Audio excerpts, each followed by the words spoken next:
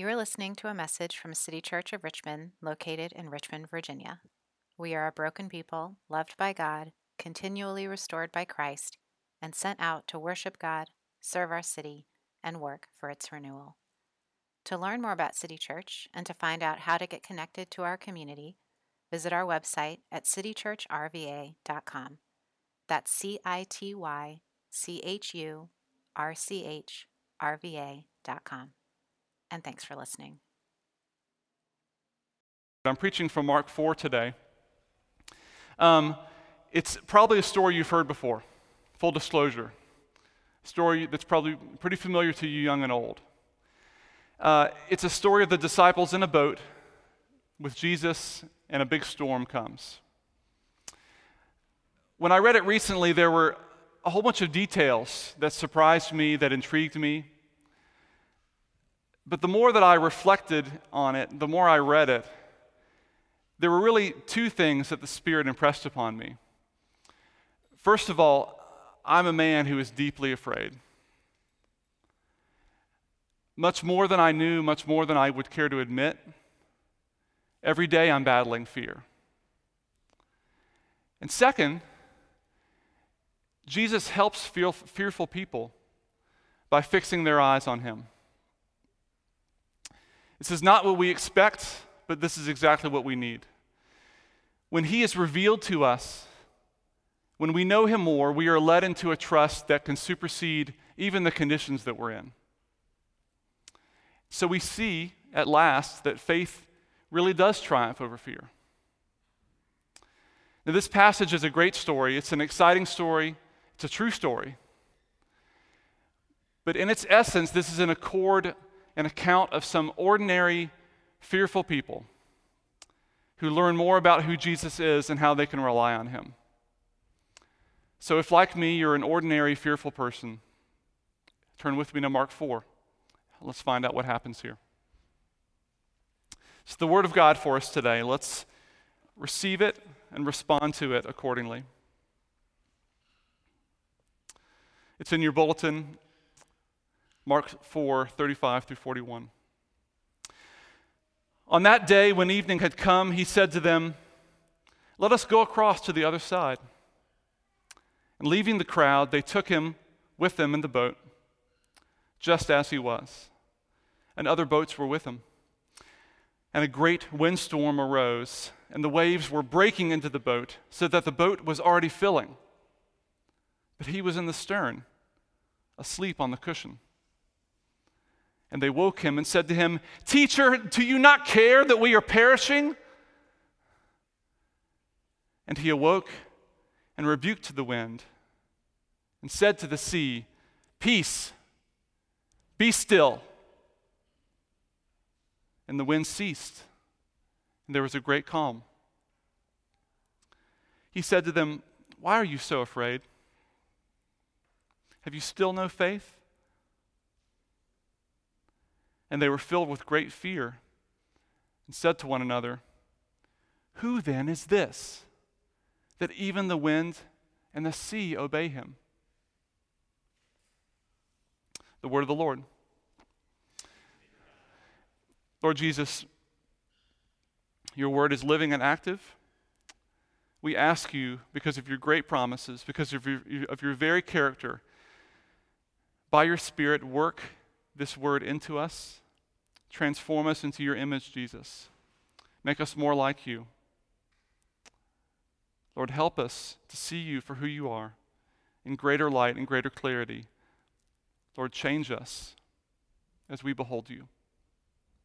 Jesus, we pray this in your name. Amen. We have a strange relationship with fear, don't we? We like to get near it as long as we're in control of the situation. It's kind of like putting a lion in a cage. If we have boundaries around it, if we feel like we've protected ourselves from danger, we kind of like to be afraid sometimes. We even pay for the experience of being afraid. We have big places dedicated to this. They're called amusement parks. It's amusing to us to strap ourselves into exposed cars hurling down an 80-degree incline at over 70 miles an hour. Of course, the amusement depends on how secure you think you really are. I learned that the hard way as a kid at Kings Dominion a long time ago. I was riding a roller coaster with my friend. This is an old school wooden rolling roller coaster, the kind with the lap belt. There's no shoulder harness, just the lap belt. You probably know which one I'm talking about. One day, while we were riding it, we rode it over and over and over. The lap bar came loose right as we were going up the hill. Now, I don't know how loose it really was, but it felt very loose to us. We were like moving at the whole distance. We were like screaming down at people to stop the ride. Let me tell you, that one ride was a completely different experience. It was a categorical difference than every other time I'd ridden it and every time after that. It was no longer screams of, "Yeehaw, this is so much fun," and more screams of, "Ah!" We thought something was going to happen to us. The whole experience had been changed because we were no longer in control. The same thing happened to the disciples that day. They were on the Sea of Galilee. This is a really large lake. It sits like a bowl, surrounded by mountains and hills all around it. From any point in the shore, you can see the other side. It's not that big. It's about as big, actually, almost exactly the same size as the city of Richmond. Now, these disciples had been on the Sea of Galilee many, many, many times. Many more times than I rode on that ride at Kings Dominion. Several of these guys were experienced fishermen. Many were from this area. They were from Galilee. They knew this lake. They had been out on it many times. Imagine a native Richmonder who had worked as a paperboy in high school, worked for DoorDash in their 20s, now getting a group in their car to drive around the city. They know where they're going. They know the conditions. They don't need any GPS. Have you ever been in a car with someone like this? They just start driving, and you're like, do you need the GPS? No, I'm good. I'm good. That's the disciples on this lake. They knew the routes to go. They knew the conditions. They might not have known how the geography caused certain weather patterns, but they knew that sudden violent storms happened on this sea. It's a regular occurrence. So this storm must have been a real doozy, because these seasoned fishermen, these men of the sea, they are completely terrified. They're beside themselves. You know the weather is bad when the locals get scared. Jesus describes them in verse 41 as deilos, which means cowardly, timid. The wind is howling, the waves are breaking, the boat is filling up with water. Rembrandt imagined this moment in one of his paintings. Some of them are trying to pull in the sails. Some of them are just holding on to the riggings. Others are paddling. One guy's leaning over, vomiting. Some are just hunched over in shock, staring off into space. And Jesus is asleep. You ever been in a group where one person's not pulling their weight? It's kind of irritating, isn't it? So they go wake Jesus up, but not to stop the storm. Did you notice that at the end of the story? They were shocked that Jesus could stop the storm. So that must not have been why they were waking him, right? They went for some other reason. Evidently, they were waking him up to be some kind of ordinary help to what they were doing. Jesus, bail out some water. Grab an oar, do something. They wanted him to respond like they were, with desperation, with alarm. We're in a panic. Why aren't you panicking too? Don't you get it? Don't you care? Sometimes I'm kind of an emotional person. I'll be talking to my wife about something and I'll be emotional about it. And sometimes she's not mirroring my emotion back to me. And I'm like, don't you see how important this is? Wake up. Don't you care like I care? Fear controls us. These men are doing and saying things they wouldn't normally do or say because they're afraid. The fear is controlling them. But you don't have to be out on a boat, out at sea, to be afraid, do you? We know that all too well. We see so many threats to our well-being, so many outcomes we want to avoid. Many times we have fears that are more subtle, they're more constant, they're more hidden than we even realize. We're afraid of loneliness. We fear failure and rejection. We're afraid of being insignificant, of being mediocre.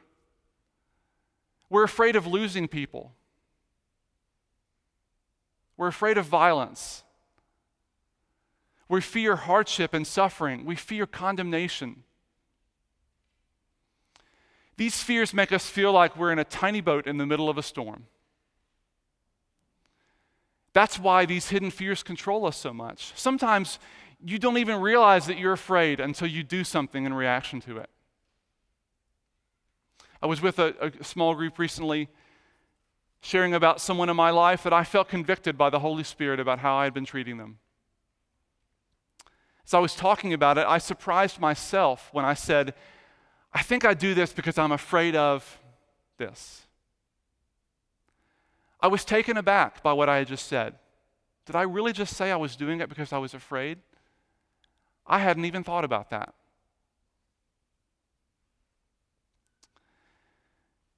Fear controls us, and faith breaks that control. That's what we see here in this passage. Jesus makes it plain for the disciples, and he makes it plain for us. Why are you so afraid? Have you still no faith? Faith is the antidote to fear. And like I said at the start, Jesus in this episode, he addresses the disciples' fear by revealing himself further to them. He wants them to see himself for more than they did when they started the journey. Here's what they learned about Jesus that evening. The first thing is that they learned that they could trust his power. When the disciples woke Jesus, they wanted him to do something, right? I already mentioned this. They weren't expecting him to do what he did. To their complete shock, he subdues the storm. And the way he did it stands out. The text says that he rebuked the wind. Jesus didn't ask the wind nicely to settle down. He wasn't polite. He reprimanded that wind with strong disapproval. He is scolding it. He is admonishing that wind for its behavior. And then he speaks to the sea using two imperative verbs. They get translated peace, be still. The first is active and the second is passive. Both have roughly the same meaning, but here's what it means. Sit down and be quiet.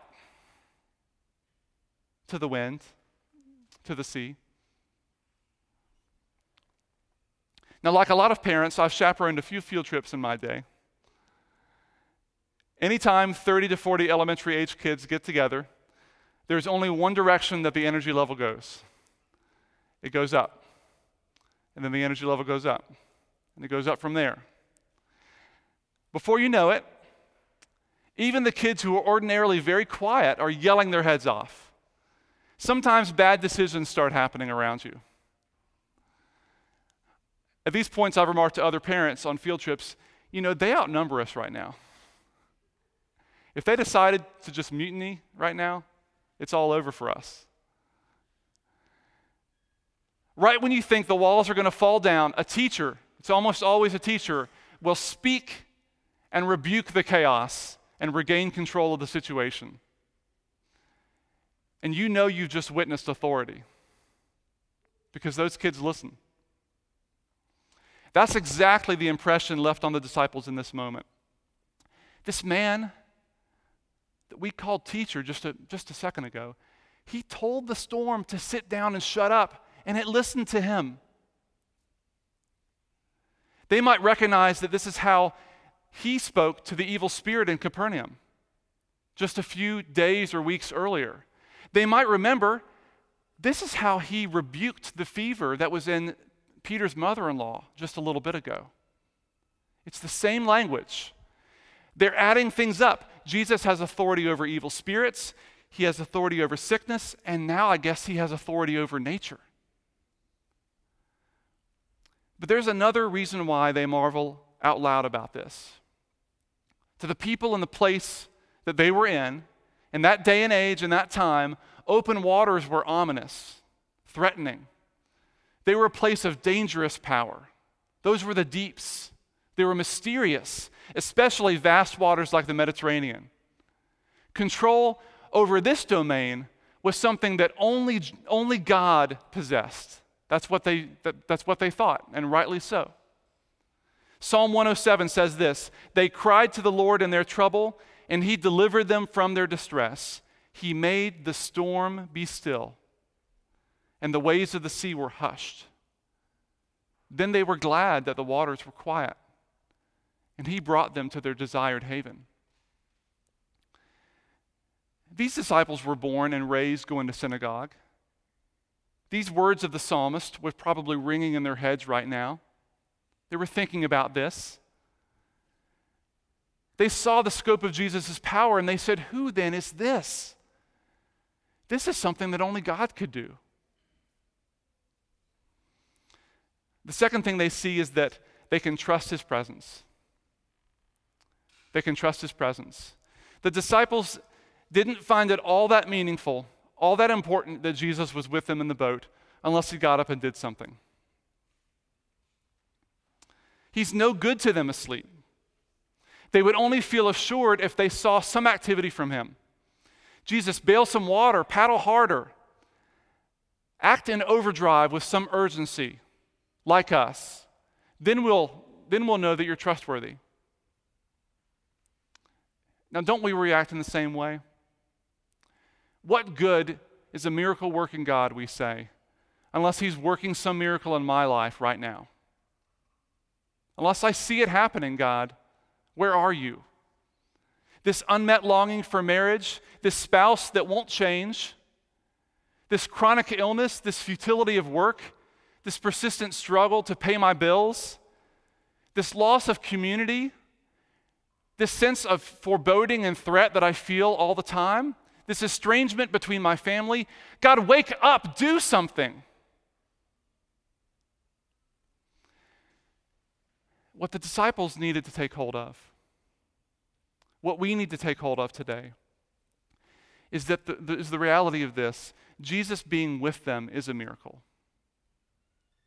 Jesus drawing close to them is a miracle of grace and mercy.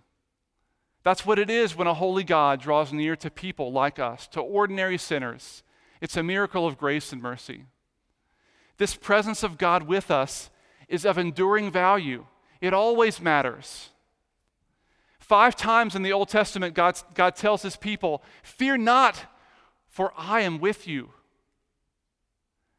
The deliverance that would follow, and it would follow, was already guaranteed by his gracious presence with them. That's why he calls them to not fear with just the simple reminder that he's with them. That's what ensures their survival. That's what ensures their blessing. That's what ensures their stability. Moses recognized this. He said to God, "Is it not in your going with us that we are distinct, I and your people, from every other people on the face of the earth?" And this is what Jesus was telling his disciples. He didn't send them off in the boat. Good luck out there. If a storm comes along, I'll see it from the shore. I'll quiet it from there. He's with them in the boat. He's telling them something that he will promise later. I will never leave you or forsake you. Faith means trusting that his presence ensures our security, rather than judging his care with our eyes, based on how much we see him at work. And you might be saying, "Joel, are you saying that we should trust that he can do something, that he has the power, and that we should trust him even when we don't see that power on display in our lives?" I guess that is what I'm saying. I'm saying we walk by faith, not by sight. We don't always see the things that are happening, but his presence with us is a miracle of his grace. It proves to us that he will continue and he will finish what he started in us. And look at the kind of presence that Jesus brings here. He was awoken to find everything in uproar around him. A howling storm, frantic disciples, chaos outside the boat, chaos inside the boat, and full of accusations are these disciples right now. Harsh, disrespectful accusations. He harshly rebukes the wind and the sea, and then he turns to the disciples, and what does he say? How does he respond to them? Not in the same way that he responds to the wind and the sea. Not in the same tone at all. Yes, he gives them a critique. Yes, he calls them out. Yes, he wants to see them grow, but it is not given with the same tone at all that he commanded the wind and the sea, even though he could have. He is gentle with them because he loves them, because he knows that they're in a hard place. He knows how deep their fears are. He is patient and he loves them. This is the tender mercy of the Son of God to his people. Aren't you glad to have a Savior like this? Aren't you glad that he doesn't speak to you like the wind and the sea? He knows that our faith is often weak and our fears are strong, but he's patient with you. He is kind. People of God, he is kind and tender with you. A bruised reed he will not break. A smoldering wick he will not quench. We can come to him with our fears. The last thing is this. They can trust Jesus with his purpose. They can trust Jesus with his purpose. When I was a kid, I really liked to read choose your own adventure books. I don't know if these things are still a thing. Kids, are they still a thing? Are they still in the library, choose your own adventure books? I'm seeing a little bit of response. You know, this is the book where the story changes based on your decisions, where you'd flip through the book to find the ending that you want, and then you'd backtrack to find out all the decisions you have to make to get there. You know, those are the ones. I think that's how we view life, right? We're the main character. Did you ever notice that about those books? You're the main character in those books. That's how we view life. I'm the main character, and I choose my own adventure. We are the autonomous, rugged individuals who chart our own course, captain our own ship. If God has a role to play, I guess he can look over the map, kind of give some suggestions from time to time. Or better yet, I have it, God. Why don't you get up in the crow's nest? You tell me when there's danger on the horizon, and then I'll do something about it. Why were they out on this sea in the boat to begin with? Did you see that back in verse 35? Rather, why were they there instead of journeying by foot? It wouldn't have been that long. Why did Jesus send them out in the evening? That's when the worst storms happen on the Sea of Galilee. Because Jesus said to them, let us go across to the other side. This adventure took place at Jesus' initiative. He brought them out to sea before the storm came so that he could change them. Now, something ironic here is that they had more fear after the storm was calmed than before. Did you notice that? Verse 41, and they were filled with great fear.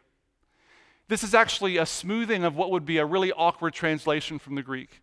There's no verb here that means filled with, that's in the Greek. A literal translation would be, and they were fearful with great fear.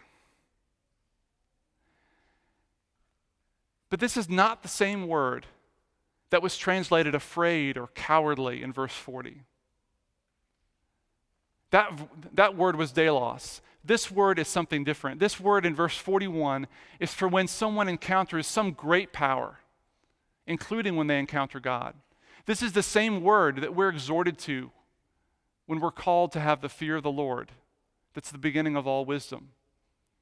This is the same word that Acts 9 says the church was described as walking in fear of the Lord. Now, I'm not saying that the disciples were no longer afraid, no longer cowardly at all, that their fear was just 100% transformed. I'm not saying that. But here's what we can say that's undoubtedly true. Now their fear is directed at Jesus instead of the storm. And now their fear has a different quality to it. It has a quality of reverence and awe instead of terror. Christ has shown that he is greater than all their troubles. He addresses our anxieties with himself. Now, the disciples were changed on this boat trip, but there was more of Jesus' work ahead. He would soon reveal himself even more fully. They would see his power, they would enjoy his presence, and they would understand his purpose to an even greater depth. They would hear soon the promise of new spiritual life to all who believed in him. They would watch him accomplish reconciliation through his death, fulfilling prophecy by taking on the punishment in place of sinners. They would see him resurrected before their very eyes, the victorious one who had conquered death. And they would witness him give the Spirit generously to people of many nations and languages and tongues from far across the known world, calling them to himself, creating a new collection of people who had been united to him by faith.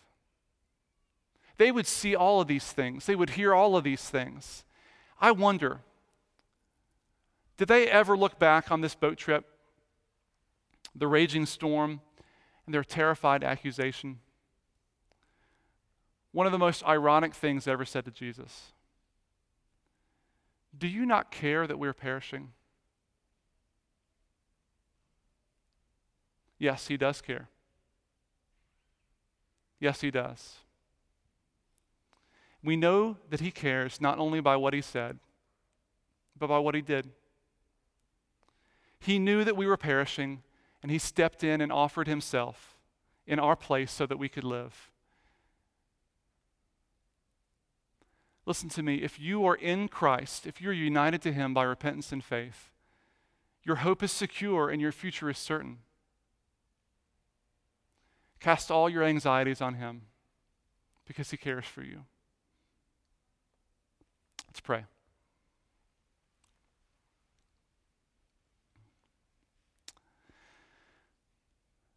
Lord, it is so hard not to accuse you.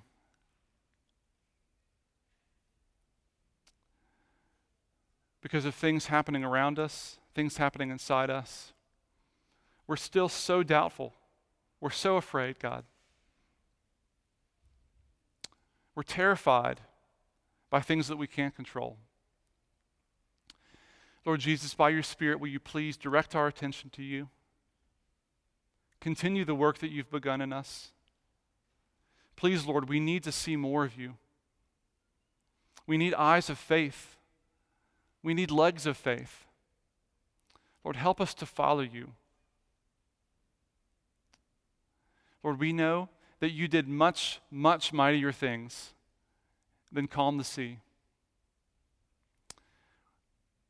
We are overwhelmingly grateful. We do not deserve the sacrifice, the redemption, the new life that you have given to us through your death and your resurrection. We don't deserve it, Lord, but we need it. Help us to follow you, Lord. Help us to turn our fears over to you. Help us to look to you. And please, Lord, change us more and more from fearful, cowardly people to people who are just awestruck in your presence. Lord, help us to believe. And Lord, help our unbelief. We love you, Lord. Thank you for never, ever breaking a bruised wick or quenching out a smoldering wick, because that's who we are. Lord, help us today. Jesus, we pray this in your name. Amen.